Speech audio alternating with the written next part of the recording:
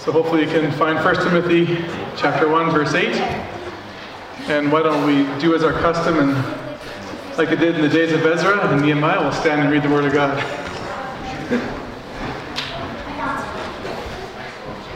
So beginning in verse 8.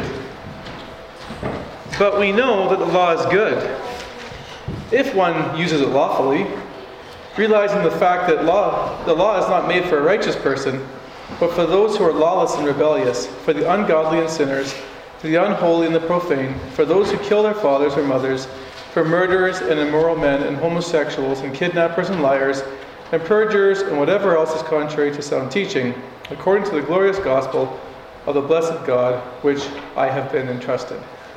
So let's pray. Lord, we know that whether we speak one verse or 50 verses during a message, that you have something to say. And we don't have a lot of verses here, but they're packed with deep and rich meaning. I pray, as Laurel prayed, that your Spirit help me proclaim truth the way it was intended.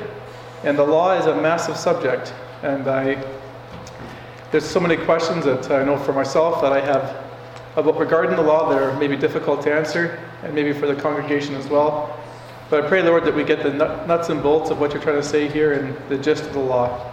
And again, we want to know this so that we don't misapply it in our own Christian circles, and we can understand how to speak to those who believe it's necessary for today.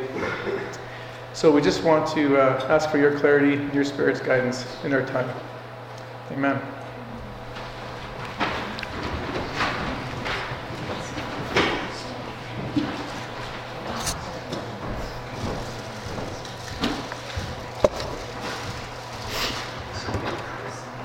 Well, welcome back to our letter after a 2-week break. Let me dive in by reminding you of where we left off from last time. The last time we got together, we looked at really 2 issues in the letter. The first, we discussed why Timothy had been stationed by Paul in Ephesus, and the answer was, of course, in verse 3. He was stationed there to instruct certain men not to teach strange doctrines, nor to pay attention to myths and endless genealogies which give rise to mere speculations, rather than furthering the administration of God, which is by faith. So we spoke about, again, Paul's stationing of Timothy there to deal with the false teachers, which then forced us to look at a second issue within the sermon, and that was to look at the nature of their heresy.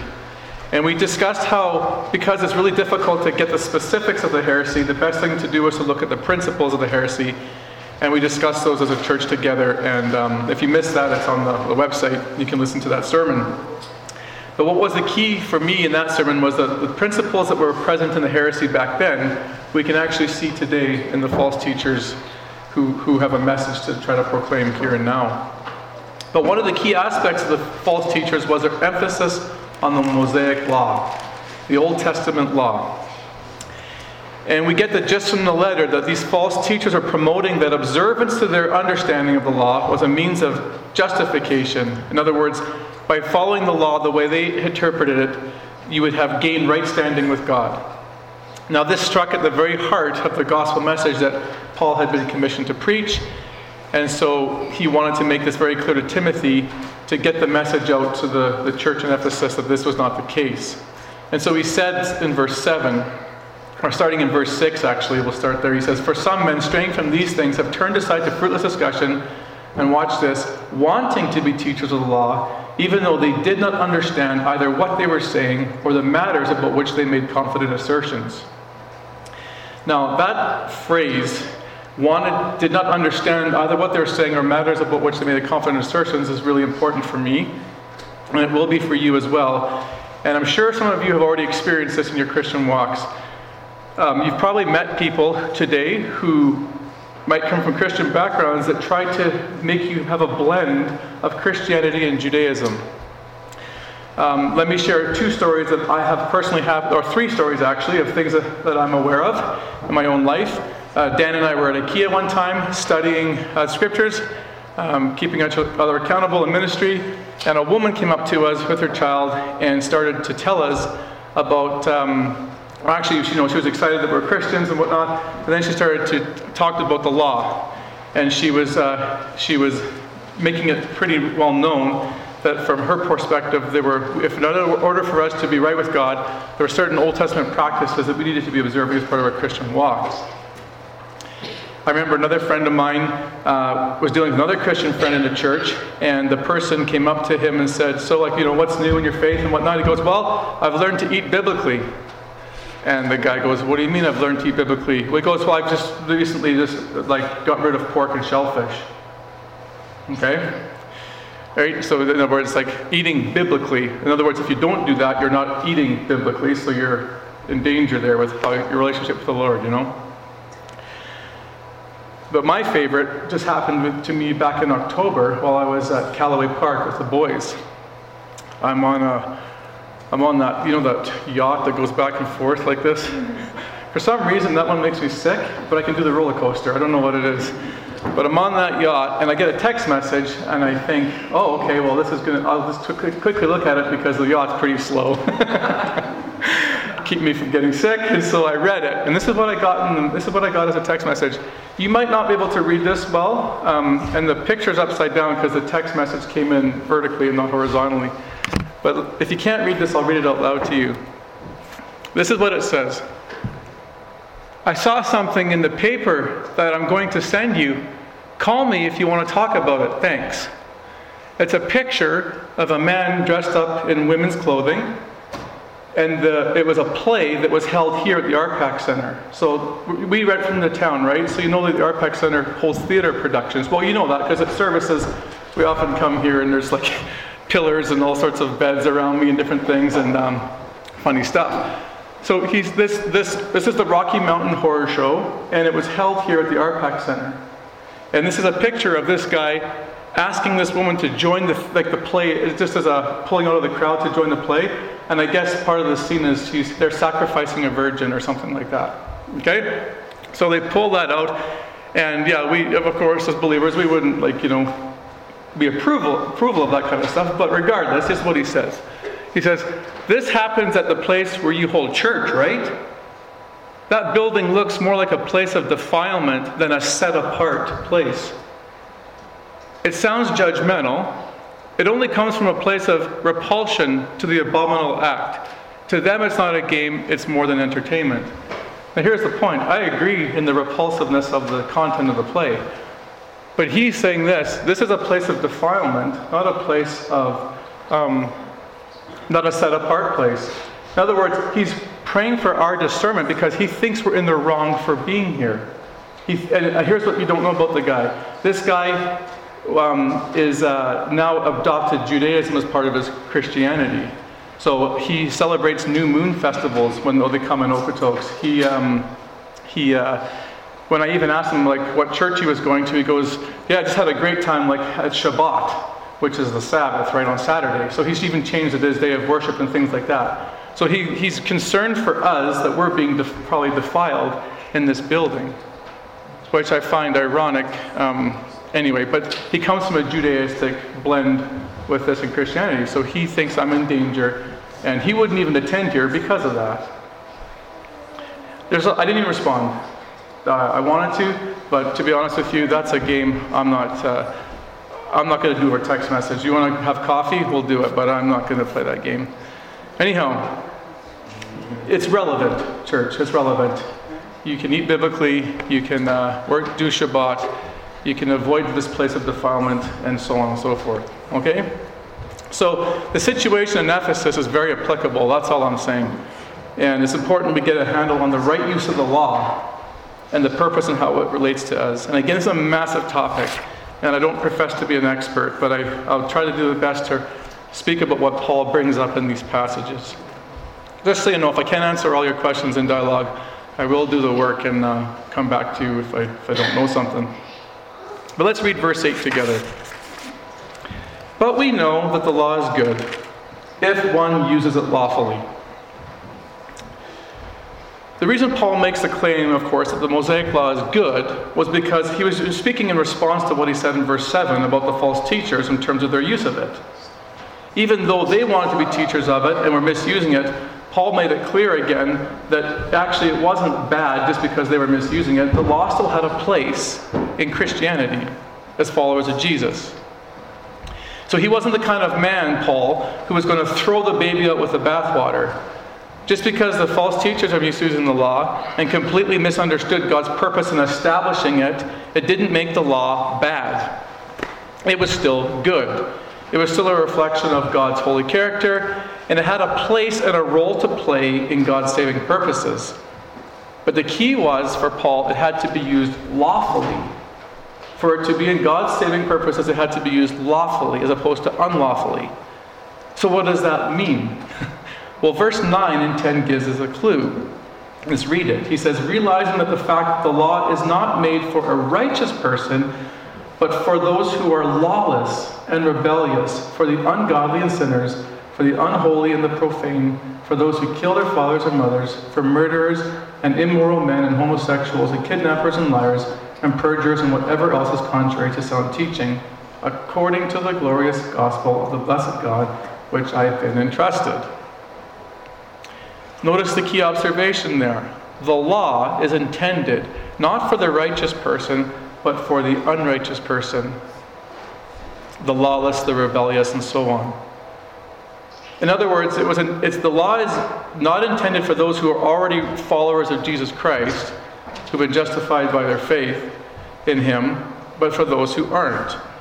Now what's interesting is even though Paul tells us who the law was for, he actually doesn't spell out in detail how and why it was for them. And for that we have to go outside of Timothy to other passages, which we'll do in a couple minutes. But before we do, I just want to take a quick look at the list that's mentioned here by Paul.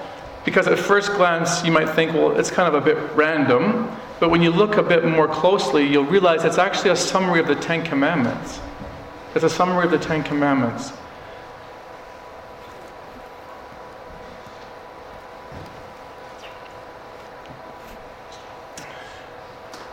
The first three pairs are offenses against God. The lawless, the rebellious, the ungodly, the sinners, the unholy, profane. So they correspond to the first four commandments. The second group of commandments, strike or kill your father and mother, which is commandment 5, murder, commandment 6, immoral homosexuality, number 7, kidnappers, number 8, and liars, perjurers, number 9. Of course, this all has to do with your relationship to one another. Okay, so in the first list of offenses are against God and represent the first four commandments. The second list of offenses correspond to the last half of the Ten Commandments and have to do with your relationship towards others. Now we'll go back to this list here for a second. I never initially saw this in my study, but it was suggested by more than one commentary, and I think it has some validity, so I'll mention it to you, about how they see the first pairing of these rebellious acts, like these sort of sinful behaviors, actually have like they're not random by Paul, there's a point to them. And basically that the pairings are intentional in that the first word reflects the inner attitude or the heart of the person, and the second is actually more the outward action that comes from the heart. Okay? So this is what it would look like then. So to be lawless means that inward in your heart, you're rebellious, you have no care for the law, you're sort of anti-law. The result then is that you become rebellious. Now the Greek word is insubordinate or not submissive. So because of your inward attitude towards God and His law and so on, you become outwardly insubordinate and submissive, but not submissive. Likewise, if you're ungodly, that means that you're one that's not, that means not worship. It means not worship. So you have no regard for worshiping of God or His ways or His standards for life. The result is that you'll be deviant then in the way you behave. You'll become a sinner, and you'll deviate from behavior that God would desire. If you're unholy, you're indifferent internally to what is sacred. The result is that you'll be profane on the outside. You'll be irreverent, as certain translations will say. So you'll have no reverence for God and the sacred, and so you'll trample on what is sacred. And you'll discord and disdain those things. So, again, I never made those distinctions, but these are what the commentaries say, and I'll let you decide if you think that's a valid understanding. But regardless, we know that in this list, to not work, the first four commandments are at stake in these first pairings. Looking at the second list, again, the law here is pretty straightforward. It says here, those who kill their mothers and fathers. Some translations, in Exodus 21 later on, Paul talks about even if you strike your mother and father, you will receive the death penalty.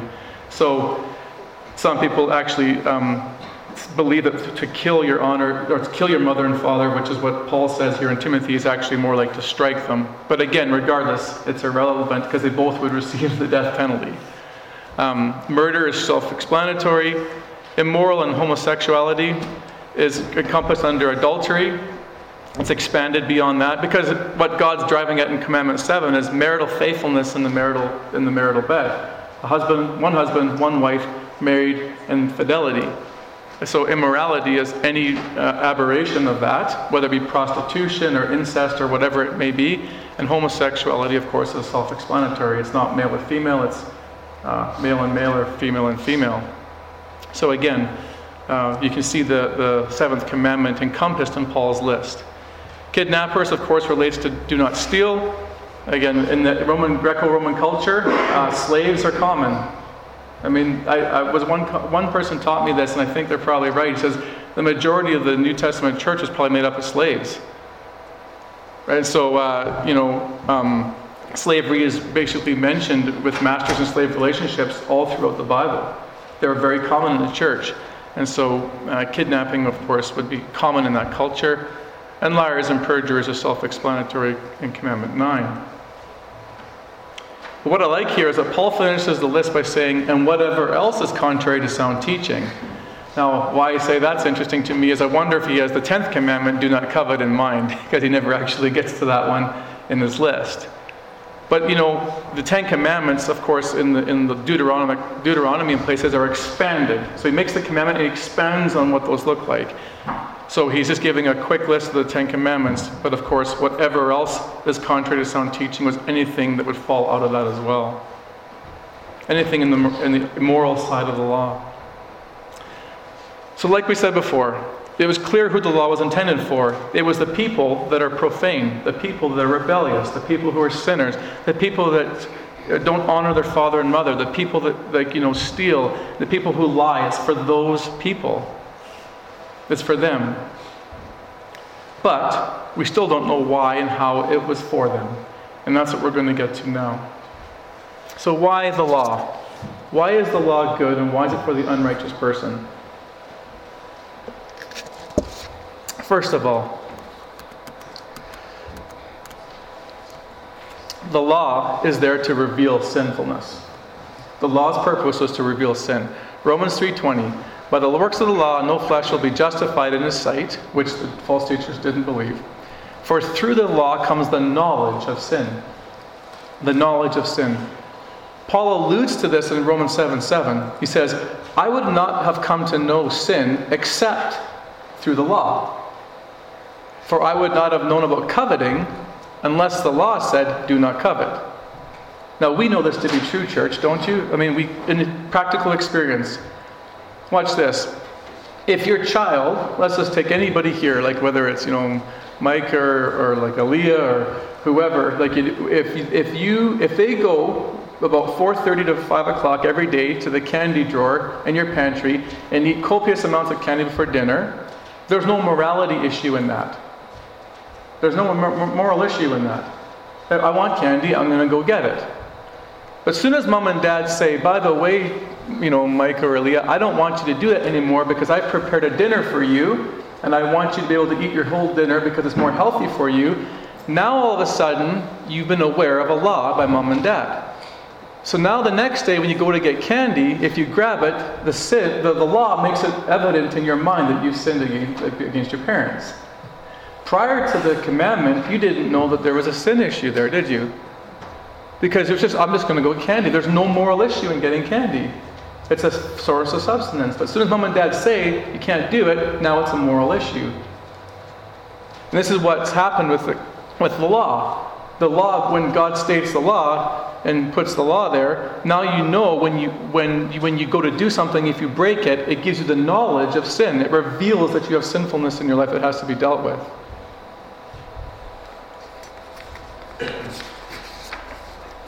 The law then, in those cases, can only condemn somebody and produce guilt. In a case like that, it only condemns and produces guilt. And it's this violation of God's law that separates us from a relationship with Him. And God makes it clear through the Scripture, it doesn't matter whether it's only one or it's 101, you're in the same boat. You're in the same boat. There's condemnation and a separation between you and God because of it. Galatians 3:10 makes this clear. But those who depend on the law to make them right with God are under His curse. For the Scriptures say, cursed is everyone who does not observe and obey all the commands that are written in the book of the law. So whether you have 101 commands and you get like 98 right or 90 or even like 99 wrong, it's irrelevant. If you just break one command, it means that you're under the curse. You're condemned and you're guilty before God.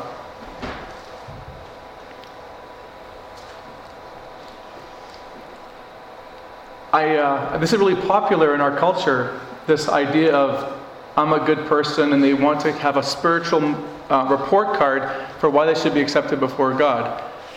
You've probably had many conversations, well, this person's I'm a good person, so God will accept me.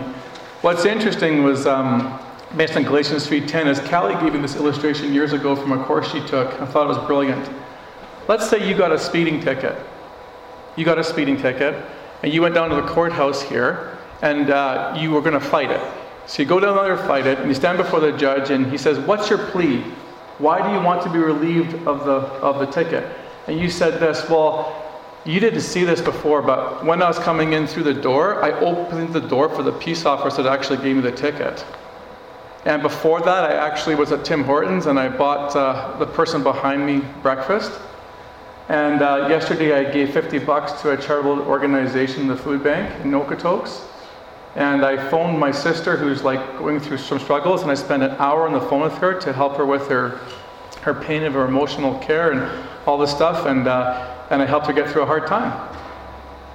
And the judge says, you want me to relieve you the ticket because of those things? And you say, absolutely, I'm a good person. The judge would laugh you out of court. He'd say, I don't care about those things. We're here to deal with the speeding ticket. Pay your $150 or $300, whatever it may be. You see the ludicrousness of the spiritual report card before God? Even in secular courts, we'd get laughed out of secular courts with a crooked judge over trying to plea our morality to get off of a speeding ticket. And so when God says He gives the law, He gives the moral law, and then we go and disobey it, whether it's one command or 150 commands, we're in the same boat. We're in the same boat. Which leads to the second purpose of the law. So the law reveals you're sinful. That's what it does. It reveals it. Because every time you break it, your conscience goes off and goes, here I go again, I did it again. Okay? Here's the second purpose of the law. You don't stay under the curse. God doesn't want you to stay there accursed and condemned. He says this. The second purpose is to lead us to Christ. The purpose of the law is to condemn you, but then lead you to Christ. Galatians 3:24-25. Therefore the law has become our tutor to lead us to Christ, so that we may be justified by faith. But now that faith has come, we are no longer under a tutor. So I know in this room, I know Janice has done some tutoring, and I know Stephanie's currently doing some tutoring. I'm guessing maybe Laurel, you have as well. And you know what the expectation of a tutor is. When people bring you their children to learn, it's usually because they're sort of struggling in this particular area of academics, whatever. And your job is to teach them what you know, so that they can sort of catch up and be able to succeed in the areas they're struggling in. Well, the law teaches us that because we're condemned, the only way out is that we would need someone to save us from that condemnation. And that Savior, that God's provision of a Savior, is found in Jesus Christ. And this is why this is so beautiful. Because here He says, you're cursed even if you break one of the commands. But listen to the next verse after this in Galatians. He says, but Christ has rescued us from the curse pronounced by the law. When He was hung on the cross, He took upon Himself the curse of our wrongdoing. For it is written in the Scriptures, cursed is everyone who is hung on a tree. And then one of the greatest verses in the Bible, 2 Corinthians 5:21. God made Him who had no sin to be sin for us, so that in Him we might become the righteousness of God. So as we can see, the law was not the gospel. The law is not gospel. Justification comes through faith in Jesus Christ. To be right standing with God comes through faith alone, apart from your track record of morality. However, the law is not in opposition to the gospel either. I know I've introduced my boys to tag team wrestling lately, and we pair up and we have a little bit of a go at it in the basement. Well, I look at the law and the gospel as being tag team partners. The law basically takes the guy into the ring and beats the crap out of him and leaves him lying on the ground. And then you go back and tag your partner, which is the gospel. He comes in and he picks you off the mat and takes you out of the ring and bandages you up. Okay? So the law condemns and the gospel justifies. The law reveals you're sick, but the gospel's the cure. So they're not in opposition to one another. They work together. The problem with the false teachers, church, is that they're misusing the law. They're making it a means of justification and not condemnation. And their tragic misuse has had tragic results. They're making the church now their mission field and not the outside world. Right? Because they're going amongst the believers saying, I know like Paul taught you some things about 3-4 years ago, but do you know that he's wrong? You get right through observing through the way I understand these genealogies and the myths and the Old Testament, how they all work together. Their emphasis now is the inside the church and not outside to the lost people. And this church that had been a beacon of hope in Ephesus, who started so well, who had a massive revival in the city, and again you can read about it in Acts, had lost their influence and purpose. And one of the key themes in 1 Timothy is this idea of his concern for the salvation for the lost. Listen, in chapter 1:1, remember we talked about in the pastoral epistles, the only place that God has mentioned as Savior in the whole New Testament and Paul's letters is the pastoral epistles. 1 and 2 Timothy and Titus. God is called Savior there. In chapter 2, verses 1 through 5, 6 times he's mentioned that God has come to save all men. In chapter 4, verse 10, his concern is for the salvation for the people outside and inside the church. He says this is why we labor and strive, because we have put our hope in the living God, who is the Savior of all people, and especially of those who are believers. The church, of course, in terms of their role, was massive. He says in chapter 3, verse 15, that to Timothy, don't forget that the church is the pillar and the support of truth. The church in Ephesus, under the direction of the false teachers, was no longer in the business of saving people. You see why Paul is so concerned now. He wants Timothy to put a stop to the false teachers and their misuse of the law and start using it the way God intended, to bring people into right relationship with God. Teaching them that through the law, there's a penalty to be paid before Him. That they were condemned and guilty. But the law was still good, because through that teaching that they were guilty, God had provided a cure in the Savior Jesus Christ. And by faith, placing their faith for what He had done for them on the cross, that they could be made right before God. And this is why in verse 11 Paul says this, he goes, according to the glorious gospel of the blessed God, which I've been entrusted. Actually, let me take a running start at it, because it makes sense. Listen to this now. But we know that the law is good if one uses it lawfully, realizing the fact that the law is not made for a righteous person, but for those who are lawless and rebellious, according to the glorious gospel of the blessed God, which is I've been entrusted. Again, gospel and law are not in opposition to one another. This is always part of God's plan, for which Paul was commissioned by Jesus Christ Himself. The law was there to teach people that they weren't right with God, and that was all within God's purposes. This blessed God had made this the way it was going to be so that He could then be their Savior. Paul was entrusted with this message. And you know what, church? So are we. So are we. If you want to use the law correctly in its use, You just use it to point out that people morally have failed before the Lord. You use it in that way to produce guilt. And you must do it with gentleness and reverence. Like, that's another sermon. We could have lots of discussion on that. There's a way to use the law in spiritual conversations with your non-believing friends and family. But the purpose is to produce guilt so that we turn them to the cure, which is Jesus Christ. That's the purpose of the law. And that's what it's to be intended for. In the stories that I gave you at the beginning, all three examples, they're more worried about what we're doing as Christians inside the church building than they are about using the law for its intended purpose, which is to bring people to the knowledge of Christ's sacrifice on the cross.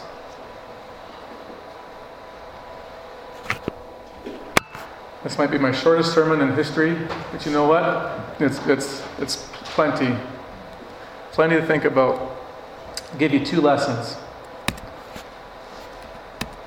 Sorry, my slides are in not the order I intended. Okay, lesson 1.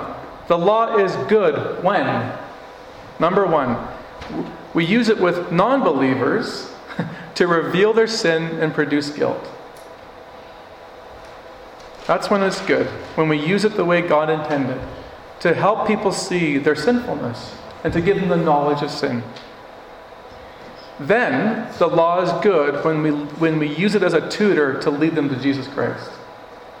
That's how the law is to be used.